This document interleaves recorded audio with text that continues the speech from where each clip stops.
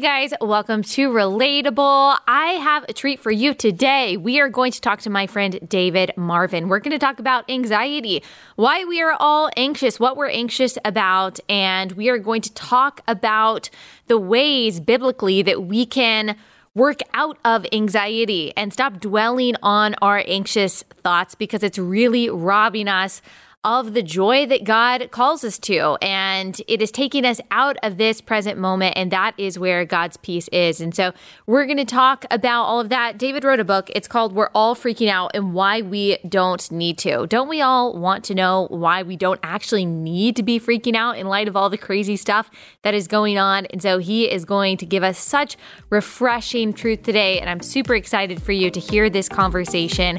Without further ado, here is David Marvin.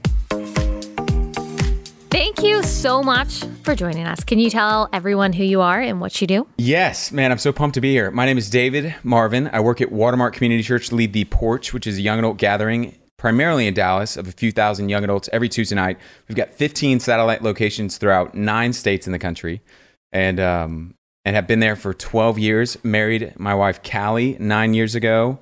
And we have 2 kids with one on the way. And yeah, I'm so pumped to be here, man. Yeah, I'm so glad to have you. So you have a lot going on.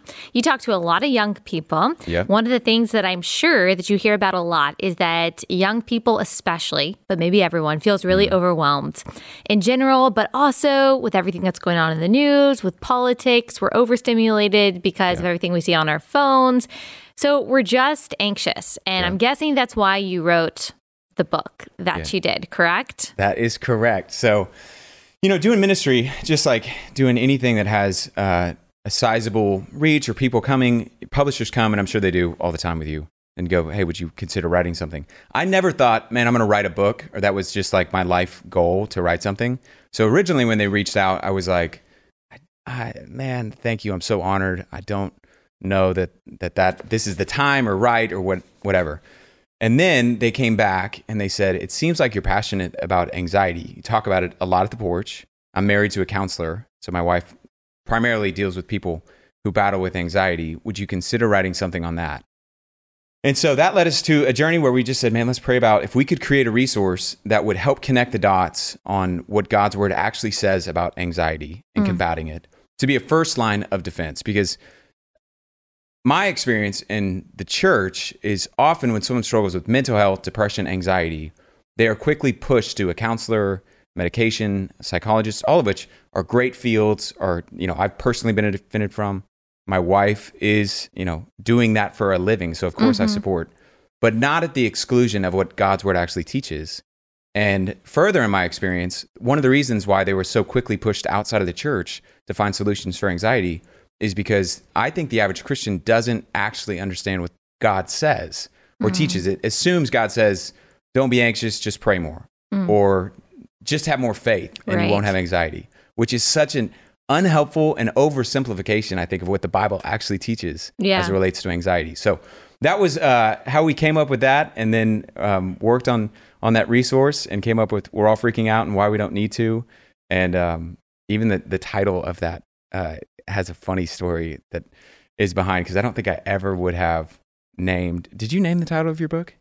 Yes, I think we worked with the same Is this Penguin? This is Penguin Random House, an imprint, different imprints. But yes, it started out with one title that was even like in the contract, and then over time it kind of changed. I think we came up with it together. I remember not liking actually the title that we came up with, and of course it's grown on me, and I couldn't imagine it being anything else. Yes, I never would have landed.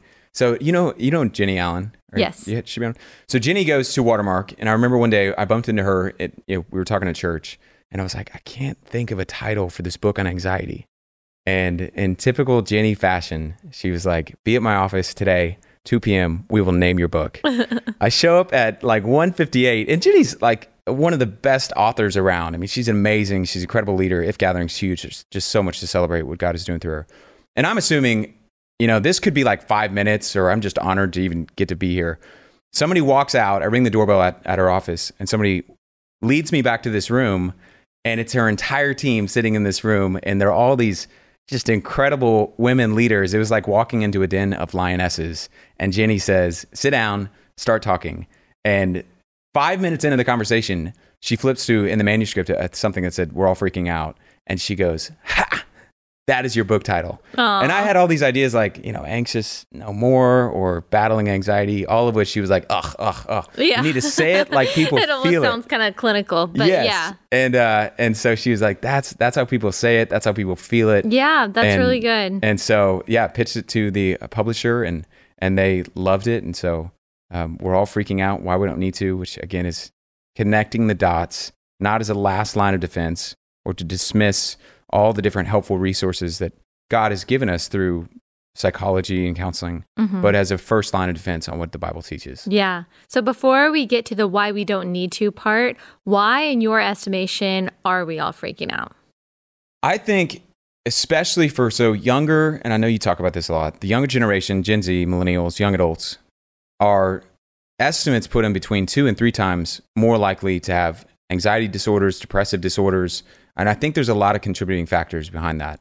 One is the stage of life that they're in between 18 to 30 is, especially post-college, one where for the first time, the train tracks of life have kind of run out. In other words, prior to that, everything was pretty mapped out for you, like first grade, then you go to second grade, third grade, junior high, then you go to high school, then you go to college, freshman year. And it's like at the end of senior year or your second senior year, the tracks run out and you're in this free fall of going, where am I going to live? What am I supposed to do? What am I supposed to do for a living? Am I going to marry this person? Should I not marry this person? Will I ever get married? How am I going to afford to pay off student loans? It's all of these uncertainties arise. And I think you add with that the average age of marriage, because loneliness has a relationship to anxiety and mental health and those feelings that we feel. The average age of marriage has so moved up from, 1980 was 24 and 23 was the average age people got married. Today it's 30, and some estimates put it even closer to 31 and 29. So you're walking through this really uncertain stage of life, and you're doing it for most people alone. And then, as you know, the digital connections that we have feed a lot of that anxiety, and the superficial relationships that we have don't help prevent that anxiety. So I think all the comparison, Instagram, one person on my team said, it's like a living to-do list when I go on there of all the things that I'm confronted with. Oh man, I see somebody getting engaged, to do, find a date, to find someone. Yeah. I see somebody's car that they're driving, to do, make more money. I see the vacation that they have. I'm bombarded with all these things, and not just social media, but we're so connected. When Pearl Harbor happened, you think about our grandparents hearing that on the radio or reading it in the newspaper maybe a week later. And today, if there's a terrorist attack in Sweden, you can get a news alert that bombards you immediately. So we're so connected to both all the traumatic things that are going on, and I think a lot of the digital connections that we have are promoting or producing anxiety. And the fact that we don't have authentic, real, deep relationships are not preventing anxiety. So we live in this tension where we're constantly in a world that is producing anxiety, and we're not having authentic or leveraging things that will prevent anxiety. So I think that's a short, and there's a lot more that goes into that, but I think that's at least a real snapshot of what's contributing to it. All right, our first sponsor for the day is one of my favorite sponsors, and that is Annie's Kit Clubs. They have a new box that they've just launched, and it's called the Genius Box. So each month, your curious kids will get a new box bursting with 3 hands-on activities to explore an exciting STEM theme. So it might be designing a hovercraft, examining fossils, building robots, so much more. Your kids will discover a whole range of STEM fields, from geology to chemistry to aerodynamics, through interactive projects and experiments. So you empower your kids' imagination and critical thinking skills with Genius Box, an immersive introduction to real-life science that's as entertaining as it is educational. It's perfect for kids, for all curious kids ages 7 to 12. Plus, your young learner will get a special top secret mission envelope in each box full of colorful instructions and fun challenges. Their mission will be to hypothesize, experiment, discover, and explore. That is just so fun. What an easy, fun, and productive way to keep your kids entertained. Plus, you don't have to go to the craft store or anything like that. The great thing about Annie's Kit Clubs is that they send you all of the material, all of the instructions that you need. So your kids can pretty much do this independently. What a fun way to keep them busy. All they got to do is put on their safety goggles and it's time to experiment. So go to Annie'sKitClubs.com/Allie, save 50% on your first box. That's Annie'sKitClubs.com/Allie for 50% off. Annie'sKitClubs.com/Allie. Something that we talk about on this show in a lighthearted way, but maybe it seriously connects with what you're talking about, is something that I call, and I think is maybe officially called, millennial errand paralysis. So this is anxiety surrounding doing really menial tasks that should not elicit any anxiety. So like sending stuff back. Say you order something from Amazon and you don't want to send it back, or you got something from the store that doesn't fit and you have to return it. You don't do that. Calls on your phone when someone is calling you, the anxiety that comes from that, checking your voicemails, answering text messages, going to the post office, all of these little things that really should just be such easy tasks that we take care of. I've talked to a lot of people, not just millennials, but mostly people our age, who just have this long list of little things that they've never been able to get to because for some reason, when it comes to that list, we just freeze up. And I haven't totally psychoanalyzed this. I think it has something to do with the overstimulation that you're talking about. But what's your analysis of that? Yeah, I think that we do. There's so much comparison and we can get so trapped in thinking small things are such a big deal in life. Or if I'm not where I, see everybody else in life at in terms of success, in terms of whatever, fill in the blank, then I think I can get overwhelmed by that. And then to your point, we are so overstimulated and bombarded. And, studies even show turning off your phone for an extended period of time, it leads to physical symptoms of anxiety being reduced and stress and blood pressure. And so this, a friend of mine created a book that Jeff Zimbetsky wrote. Oh man, it's related to Hurry. To hell with the hustle. That's what it is. And he said in there something that I thought was potentially true. Maybe even we're all seeing it and living in denial of it, where he said there was a day and age when cigarettes were encouraged by doctors or certainly tolerated by society. And then 50 years later, people were like, oh, that was really bad. Like we were killing ourselves. And his proposal or his hypothesis was, I think there's going to come a day where we see that the phones that we were all carrying around weren't killing us like via cancer. They were just killing our sense of peace, our ability to engage with people, our relational depth with other people. So I think all of that, to your point, is contributing to a paralysis and just heightened levels of anxiety. Yeah. I think it also shows us just how finite we are and how finite we are meant to be, because and I heard a pastor a while ago, I don't even remember when it was, talking about how our phones give us this sense of omniscience and omnipresence. What you were saying about how a long time ago something might happen across the world, you hear about it a week later, you never hear about it. You don't even know what really happened across town. You're just focused on what's right in front of you. Well, now we are confronted with all these different issues that are happening globally that we feel like we have to have equal amounts of empathy and care for. And if we don't, then we feel inadequate or we're not virtuous enough and we have to say something about everything. We have to know something about everything. It's making us feel like we're God and we weren't made to be God. But through this little device, we feel like we are taking on godlike characteristics. And I feel like part of our anxiety is that crushing burden of being a God that we just weren't made to be. Do you agree with that? Totally. And it's not even just a God. It also brings up insecurities where there was a time for me to compare my life to you. I actually had to know you. Right? I had to come over to your house. I had to see it. And now I can, in my living room, compare my life to people I'll never meet. Like a Swedish billionaire can make me feel insecure and can make me feel like I'm inadequate just by looking at, something that he posts. And I'll never even meet this person, or some celebrity, and the relational drama I can carry on, or someone could carry on about, I can't believe that they broke up. And I think all of that is adding, whether it's exposing a weight that we weren't meant to carry, and a godlike omniscience that we weren't meant to have. Yeah. It's that feeling of insecurity that human beings, I imagine, have always had, which is why one of the 10 commandments is do not covet. Like, God knows that steals our joy. Yes. And yet it is so much easier now to break that commandment because of our accessibility to those kinds of things. So you've established why we're freaking out. How do we not freak out? Why do we not need to freak out? Because it sure seems like there are plenty of things that are demanding my freaking out.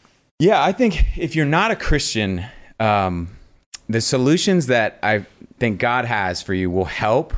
But at the end of the day, they're going to be superficial because they haven't dealt with the ultimate reason that you're on the planet. And honestly, the reason you should be freaking out is, as a believer or follower of Jesus, we believe first and foremost, everyone's going to live forever somewhere. And so if you haven't put your faith, and a lot of people don't understand what it means to be a Christian, which is why I'm thankful for resources like the one that I'm on right now in your show, of clarifying that a Christian is just someone who's accepted what Jesus did on the cross, dying for their sin, paying for everything wrong they've ever done or ever will do, and they've accepted that payment for their sin and his resurrection from the dead. And if you haven't had a moment where you did that, in the kindest way possible, I would say you kind of should be freaking out because you're going to spend eternity somewhere. Yeah, but maybe for different reasons than Instagram is telling you Exactly. Yes, you should know that, man, I'm going to give an account for my life. But for Christians, one of the reasons that we don't have to freak out, and this is a short answer, I'll try to give some short answer, ultimately what the book is entirely about,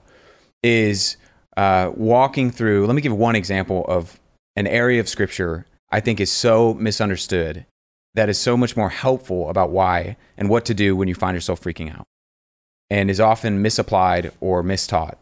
In Philippians chapter 4, the Apostle Paul writes, do not be anxious about anything, but in everything, by prayer and supplication, with thanksgiving, let your requests be made known to God. So he said, don't be anxious about anything, pray about everything. And then he says, and the peace of God, which transcends all understanding, will guard your hearts and your minds in Christ Jesus.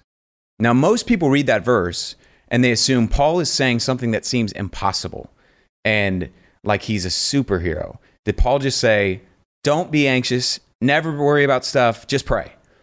And if you read it that way, it will seem impossible and it will seem unhelpful. And it will be a wrong reading of what Paul's actually saying. And I'll explain why I say that. The Greek word that is used all throughout the New Testament for anxiety, and the word that Paul uses in Philippians chapter 4, is the Greek word merimnao. And the Greek word merimnao, for not be anxious, is a word that was synonymous and is synonymous in Greek language, which is what the Bible was written in, or New Testament was, with meditation. So Paul is not saying, never have an anxious thought. That's impossible. What Paul is saying is when those anxious thoughts come, don't choose proactively or willingly to meditate and dwell on those anxious and fearful thoughts, which I've never met anybody who would say, I disagree with that. Yeah. Like what helps me in life and what has brought more satisfaction and has changed my life for the better is I decided I'm going to meditate on every fearful, potentially anxious, bad thing that could happen today. Yeah. And life ever since I started doing that has been amazing. It's been awesome. Yeah, nobody says that. So no one would disagree with that. And candidly, that's far more helpful, I think, and practical, because if I read it and just go, Paul just said, don't worry, just pray, that doesn't actually get at what the root of what he's saying. He's saying, no, don't meditate on those. Which is why in that same chapter, the next verse, Paul says, finally, whatever's true, noble, lovely, worthy of praise, think about these things. So Paul's saying, don't meditate on these. Bring those things to God and choose to meditate on these things, what's true, what's behind that. And so that's one example, I think, of a way that the Bible is way more practical and way more helpful, because I can choose not to proactively decide to dwell on anxious, fearful thoughts. Yeah. And I can choose to dwell on what is true. Yeah. Wow. What do you think the church has done well when it comes to helping Christians deal with anxiety, and especially young people? And maybe you touched on this at the beginning, but maybe expound upon it. And what do you think has maybe been unhelpful or misunderstood about anxiety from Christian leaders? Is it that aspect that you were talking about that maybe some Christian leaders have said, well, you shouldn't even think about medication. You shouldn't think about therapy. Yeah. If you're worried, then it's just because you're not reading the Bible enough. So what have been the goods and the bads there? You know, I can only speak from my own experience in terms of church world, the last 12 years working on staff.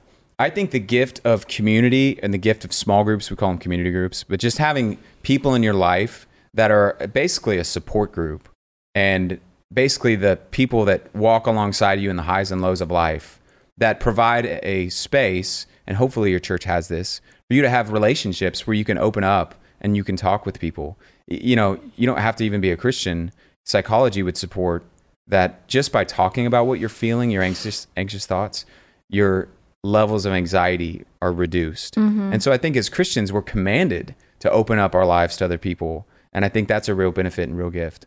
What I think the church has done a poor job of is not, for whatever reason, it's made anxiety seem like, man, if you struggle with anxiety, and there are so many factors that influence if a person's going to struggle, or their likelihood to struggle with anxiety more than another.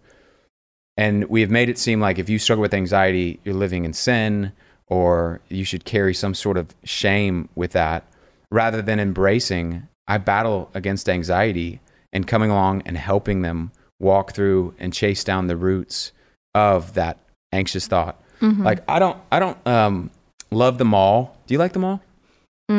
Maybe like 2002, Allie. Maybe I Yes, liked you the did. mall back in like, when I was, I don't know, how old was I? 10 in 2002. That was probably cool. You could go to Claire's, get your ears pierced. Yeah. If you were like 13, your mom would drop you off with your friends, and that was awesome. the biggest But thing I ever. haven't been to a mall in a long time, I have to say. How about that? Yeah. Man, that's unusual. Yeah. I like you, hate going to, well, I don't know if you hate going to the mall. I don't go to the mall as often as I can, or I try to never go to the mall. But when inevitably, Apple produces some product I quote unquote need, or something breaks on my phone, I have to go to the mall Yeah. to go to the Apple store. And every time that I go there, I don't, because I never go to the mall, I never know where the Apple store is. So I park on the wrong side of the mall, and I walk in, Yes. and I'm like, where is the Apple store? Even though you've been there several times, it's like Yes. every time you go, you can't remember. Yes, Yeah. exactly. Or they're moving the store around or something. That's probably what it is. It's Yeah. a conspiracy against you. They're moving the Apple store every time David Marvin shows up at the mall. We're going to find whoever's Yeah. behind this conspiracy. So anyways, I go in and I look for the last physical map in society, which is that big, like it's like a, 1 foot wide, 8 feet tall Yes, physical yes. map. And I look for two things on it. I look for where is the Apple store, and which is where I want to go. And then I look for something that without it, I can't get to where I want to go. And that's the little star that says you are here. In other words, if I don't know where I am, I can't get to where I want to go. It's not helpful to know that's where the Apple store is if I don't know where I am. And I think on anxiety, in order for you to get to where you want to go, you've got to embrace where I am. In order for me to live a life that's not crippled or not unable to deal with anxiety, I've got to first embrace, man, I'm crippled with anxiety about my singleness. I'm crippled with anxiety about my kids' health. I'm crippled with anxiety about being able to pay off loans. And I think for whatever reason, we don't encourage people to say, hey, and you can say that.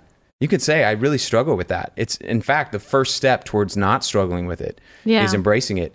And people feel like they need to pretend they don't, or deny those thoughts, or try to dismiss those thoughts. But I think what the brilliant teaching of Jesus in Matthew chapter 6, one of the things that he leads us to is establishing and kind of chasing down, what am I anxious about, and why am I anxious about it, or what's fueling and what's underneath those anxious feelings and thoughts. Yeah. And I don't think the church has done a good enough job of encouraging or facilitating, and that may not apply to every church of every person that's listening. You may go to a great church, but of encouraging that conversation to really help people. Yeah. Why do you think it is that, and I won't speak for other people, but for me, sometimes, even though I don't want to be anxious, or I say that I don't want to be anxious, I actually find myself hanging on to fearful thoughts and not even wanting to let them go. So I know when an anxious thought starts, it typically happens with, it starts with a what if this happens to my kids or to me or to our situation, whatever it is.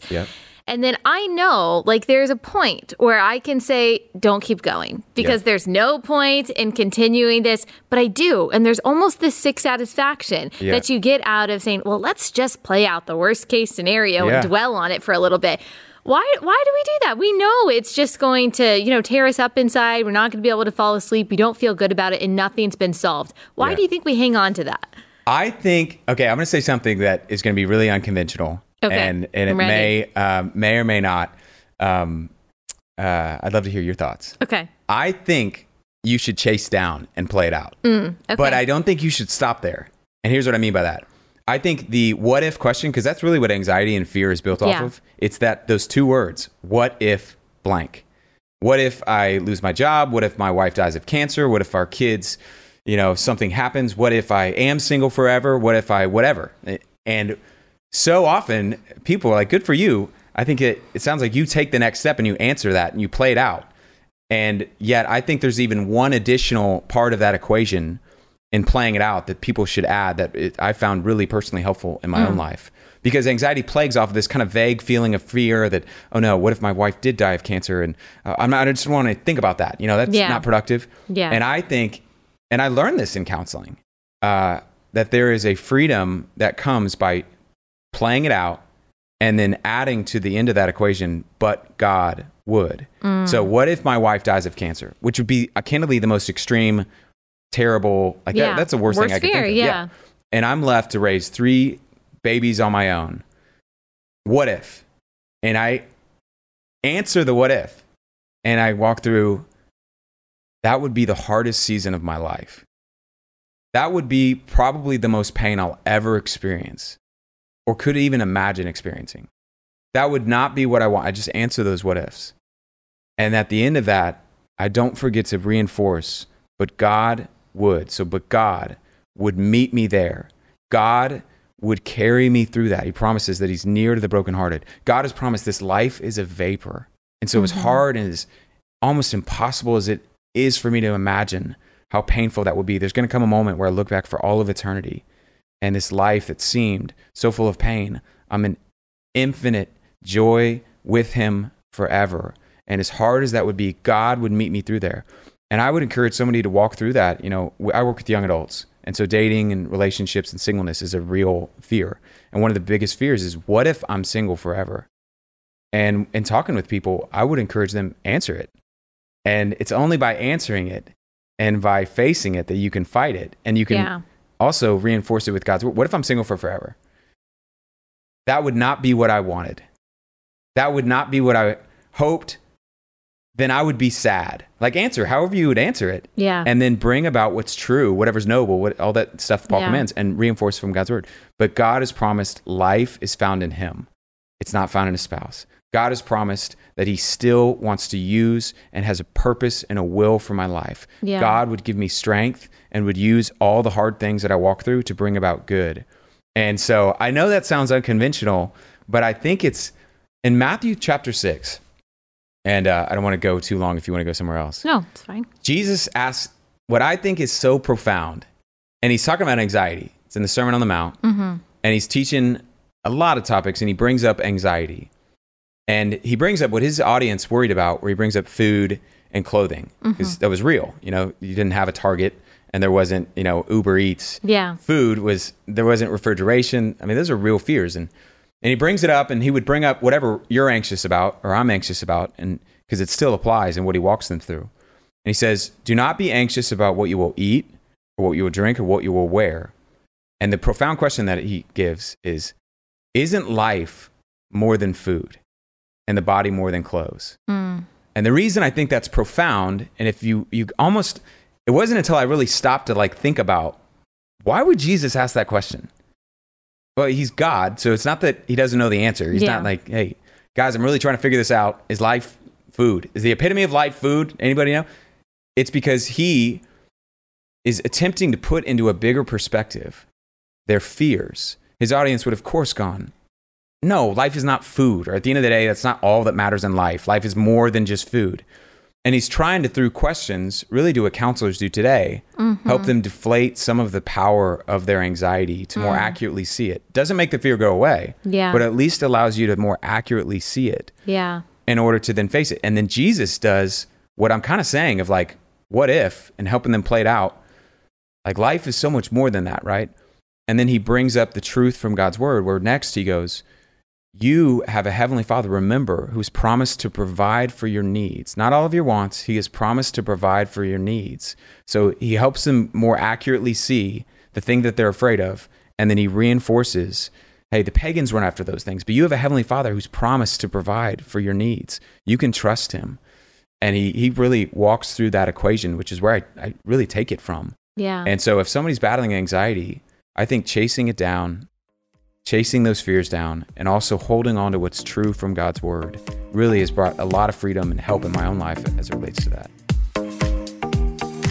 Okay, gotta tell you guys about an awesome sponsor, and that is Hunter Douglas. So Hunter Douglas provides shade to diffuse harsh sunlight to cast a beautiful glow across your room. They also have PowerView technology in all of the shades that they make that can be set to automatically reposition for the perfect balance of light, privacy, and insulation, morning, noon, and night. This can really make a huge difference, not just in how your house looks, but also in how your house feels. And that really matters. And not only that, but it can also save you money by providing superior insulation. It ensures that you have a warmer winter, also a cooler summer, and that could lower utility bills, which is a really awesome deal. So live beautifully with Hunter Douglas, enjoying greater convenience, enhanced style, and increased comfort in your home throughout the day. My parents have been using Hunter Douglas for a very long time. They swear by these shades.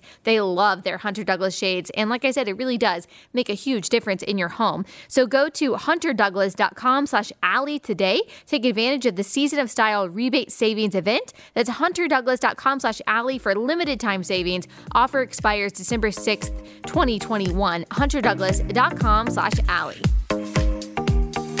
I think that a lot of us want the promise that our fears won't come true, that you won't be single forever, that your spouse won't die, that nothing will happen to your kids, that you won't get sick. That's certainly the assurance that I find myself wanting, especially when it comes to my kids. Yes. I mean, as a mom, like that's where my, biggest fears and biggest concerns lie. What is the future going to be like for them? Are they going to stay healthy and safe and all of these different things? And, there are some things that we hear, some more helpful than others. Like, well, God loves your kids more than you do, which is absolutely true.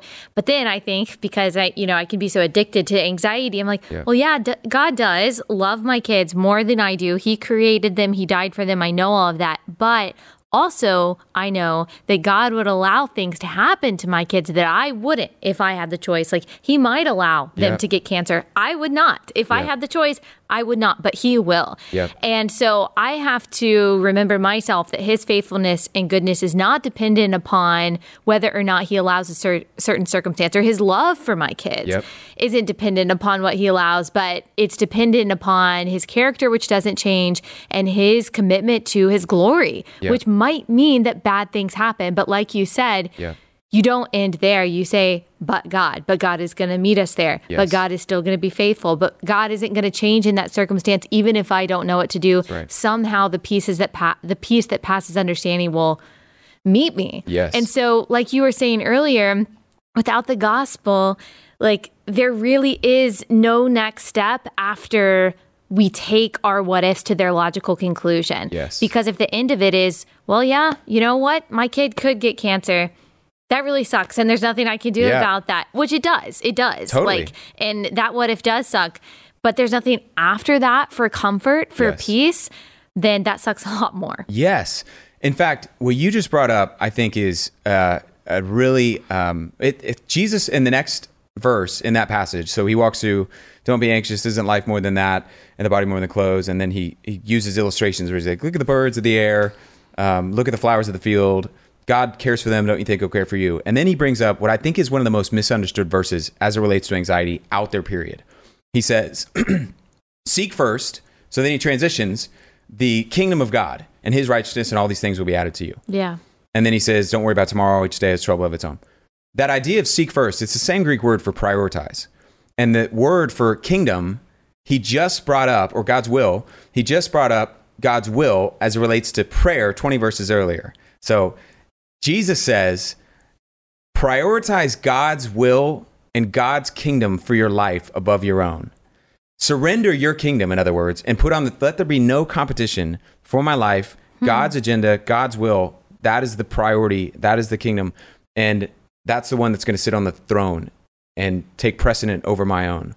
And the reason I think that's so relevant and important is most of all of our anxieties deal with our kingdom, my own kingdom. And by that, I just mean my desires, my wills, my wants, your desires for your kids, for your life, for your wants.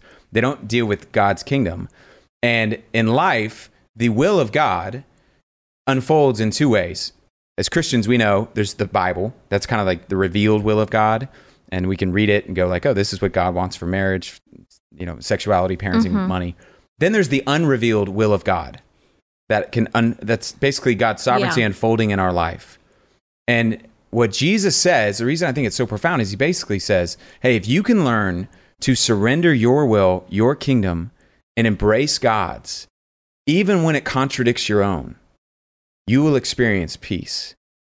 You getting everything you want in life is not possible. And like you said, we kind of want the promise that like everything's going to be okay. And everything's always going to go the way that I want, which is crazy because if you've lived 5 minutes, not everything will always go the way that I want. So getting everything that I want is not possible, but peace is. So I can either not have everything always go the way that I want and have anxiety because I don't surrender it and I hold it tightly and I clench onto it, or I can not have everything that I want and have peace. Having everything I want is not an option, but peace is. And I think Jesus brilliantly brings back, like I said, in 20 verses before Matthew chapter 6, he uses the same word of kingdom and will, where he says, this is how you should pray. Your kingdom come, your will be done. Yeah. And Jesus models, furthermore, what it looks like to embrace or seek God's kingdom first, God's will first. When in the garden in Mark chapter 14, Jesus was faced with overwhelming feelings, and he's anxious or he's overwhelmed at the point of grief and sorrow. And he prays a prayer that really reflects, I think, that surrendering your kingdom and seeking God's, where he says, God, please let this cup pass. In other words, I don't want to die.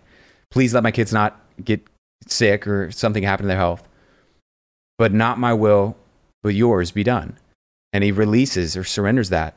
And I think the more we can get in the habit of, there was a time where our daughter was flagged with a chromosomal disorder when we were pregnant. So we found out we were 12 weeks pregnant. This was in December. It was a Wednesday night. We were pumped, and we got a phone call from the doctor at 9:30.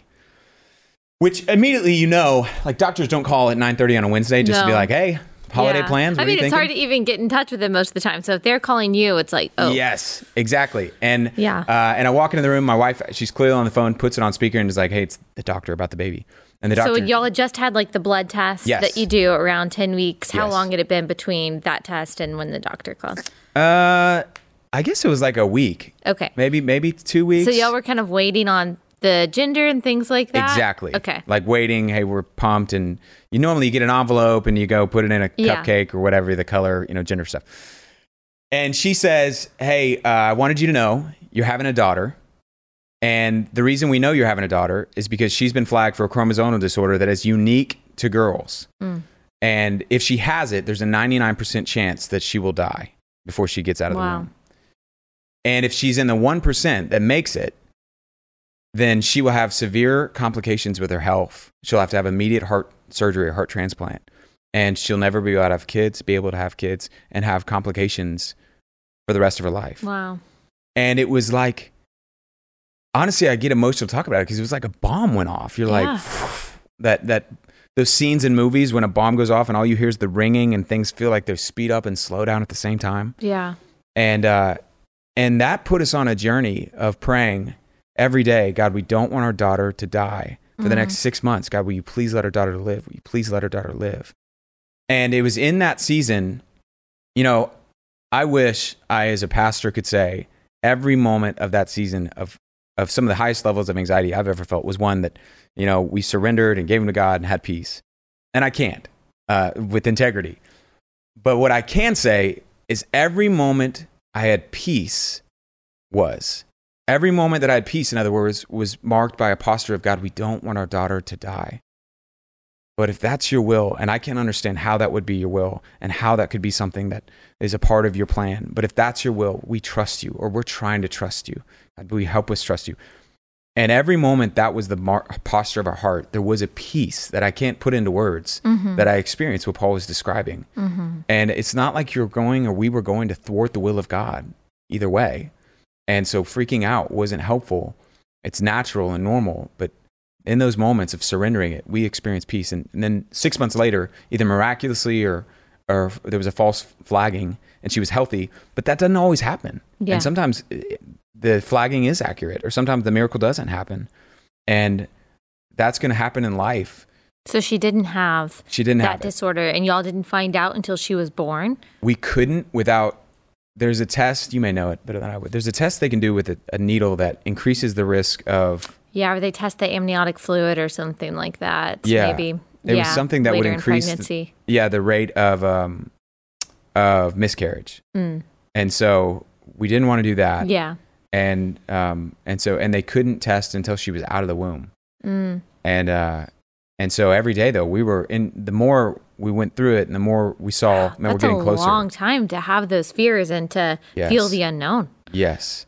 And I think God, I taught on this subject so many times before, but in that season, God was at least growing in my heart and my faith, my confidence in him, and putting into practice the things that I had taught on so many. It just becomes so much more real. Yeah. When you're like, God, man, we don't want our daughter to die, but we trust you, and your will comes before my will, your kingdom before my kingdom. And I can't understand how that would be the case. But if that's true, we trust you. And so I think even the word of control, because it feels so hard to give up control, is improperly used a lot of times, and that we talk about it as though it's something we have. People say, I struggle with control. I've said, I struggle with control. And the reason that's, I think, not a great way to put it is, it's like saying I struggle with x-ray vision. My kids will be like, and my son will push over his sister and he'll go like, Dad, I'm sorry, I struggle with Hulk strength. And it's like, no, you don't. You've never had Hulk strength. You'll never have Hulk strength. Or me saying, I struggle with x-ray vision. No, you don't.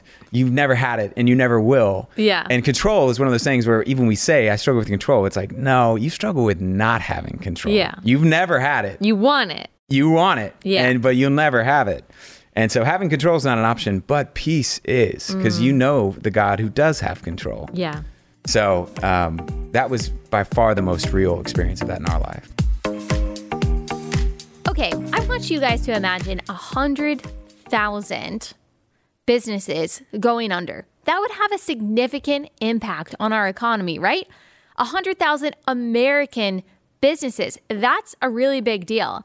I mean, you guys know that we have been suffering from supply chain issues for the past several months. Obviously, inflation has really hurt a lot of working class families. The working class in America is struggling, and that's because our politicians have decided that they are going to rely on foreign manufacturing and foreign farming rather than supporting the businesses, the manufacturers, and the farmers in the United States. Well, Good Ranchers is a company that really cares about the farming industry in the U.S. They care about the ranchers and the farmers. 100,000 farms and ranches have been shut down since 2015 because of this reliance on foreign farming and importing of foreign meat. So they really care about these guys. They really care about these businesses. That's why they started Good Ranchers, because they not only want to provide you with delicious, high quality, sustainably sourced meat, they also want to revitalize the farming and the ranching industry in the United States. They care about putting America first. These are wonderful people who started Good Ranchers. I've met them. I've talked to them. They are dedicated to providing you with a great product, supporting American farms and American farmers. They share our values. And so there's just no reason not to support this company. They make your life super easy as well. All you have to do is go to goodranchers.com/Allie. You get the meat that they have. They've got T-bone steaks, fillets. They've got bistro medallions. They've got different kinds of chicken, mails to your front door. And then you put it in the freezer and it's ready to go whenever you want to use it. I never tell you that I use a product that I don't actually use. I do not lie to you guys. My husband and I use Good Ranchers almost every night of the week because we love it so much and it makes our life easy. So I would not be telling you guys to buy from Good Ranchers if I didn't actually believe in this product as much as I do. They are awesome. Plus, they've just hired a ton of new customer service reps. Their business has just boomed over the past few months. And so they've been trying to keep up with, all of the different things that come with a booming business. And they have ensured that they have all the infrastructure needed to be able to meet your needs and to keep up with the demand. So go to goodranchers.com/Allie. You can get a one-time box, or you can subscribe and you'll save $25 on each box for life. And also, if you use my link, you get 10 free Bistro medallions for $100 value and free express shipping. So it is worth it. Go to goodranchers.com/Allie. There's a limited time for that offer through the end of November. And so make sure that you get your order in now at goodranchers.com/Allie, goodranchers.com/Allie. And so what you're saying is the surrender was a continual thing. Yes. That it didn't just say, okay, I surrendered this morning, I'm good for the day. Or even I surrendered for this minute and I'm good for the minute. That sometimes it had to be a continual Holy Spirit empowered choice to say, I'm feeling anxious, I've got to surrender. It wasn't a one and done deal. Yes. And which is why Jesus' teaching, I think, is so brilliant. Because in the passage, we were talking about Matthew 6 and surrendering and seeking God's kingdom. The next verse he goes to is take each day, moment by moment, day by day. You're going to continue to have to do this. Yeah. And it doesn't just go away. Yeah. And it is an ongoing, moment by moment surrender. Anxiety will be with us the rest of our life.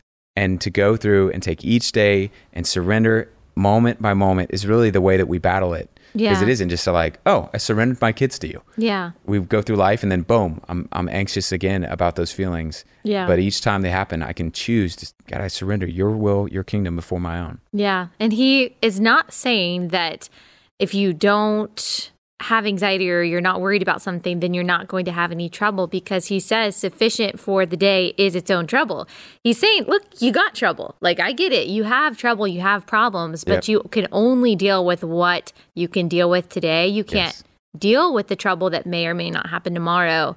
And I think one of the most comforting things that he also says in that chapter is, who of you by worrying can add a single hour to his life? That is super convicting. Yeah. Because if I'm honest with myself, that is kind of what I think that I'm doing when I'm thinking through these what if scenarios. I actually think that and maybe it is somewhat preparation, like you were saying, playing out those, logical conclusions of my anxieties. But I almost think that if I worry about something, or if I think about something as terrible as cancer, then somehow it's not going to happen because I don't know, that's so superstitious and silly, but I do think that we almost think that we are giving control to ourselves by thinking of all of these things that could happen. Somehow we are diminishing the possibility of them happening. Yes. And Jesus is like, you can't even add a single hour. Not 1 hour is added to your life by worrying, which tells us, God is the author of our beginning and end. So what's the point? What's the point of even trying to add minutes to our lives, to our kids' lives? Yep. Even a minute to our careers, whatever it is, if we just don't even have the authority to do that in the first place. Yes. In fact, the irony or the brilliance of that statement, to your point, is, now medicine and medical fields tell us worrying doesn't add to your life. If anything, it takes away. Yeah. Like Charles Mayo from the Mayo Clinic wrote about, I've never seen somebody die from symptoms related to overwork, but I've seen many people die from symptoms related to anxiety. It affects your adrenal glands, it affects your heart rate, it affects all those things. And so it is brilliant that Jesus is just pointing out, let's at least all agree, worrying is not beneficial to anything in the future. It just robs you of your ability to be present to, in this moment here. Right. So I think, you're spot on in that idea. Yeah. Wow. All right. I think that we have to end there, although I could talk for a lot longer about this. If people want to know more, if they want to hear more from you, or if they want to read your book, which I certainly encourage everyone to do, where can they buy it? Anywhere books are sold, Amazon, Barnes & Noble. Do you buy books anywhere but Amazon? Oh, don't know I if really want to say that I purchase books from like the local indie bookstore. Yeah. But I don't. Yes, Jeff Bezos, lines his pockets with all of my book purchases from Amazon. It's just the easiest thing to do. I totally agree, but there's a niche. I've said that before. I was like, does anybody buy books other than that? And I've heard from so many people that are like, yes, I want the physical copy that moment, that day. So if that's you can get it at Barnes & Noble or wherever books are sold. I bet it's on christianbooks.com too, which is maybe a good alternative. Yes, that's a better alternative, christianbooks.com. And then if you want to know more about The Porch, you can go to theporch.live if you are in any of the 15 cities, whether that's Phoenix, Arizona, or Tulsa, Oklahoma, or Boise, Idaho, or any. You can go to theporch.live and find locations near you, or if you're in Dallas, come see us on a Tuesday. But Allie, so fun to be here. Thank you for having me. Thank you so much for coming on.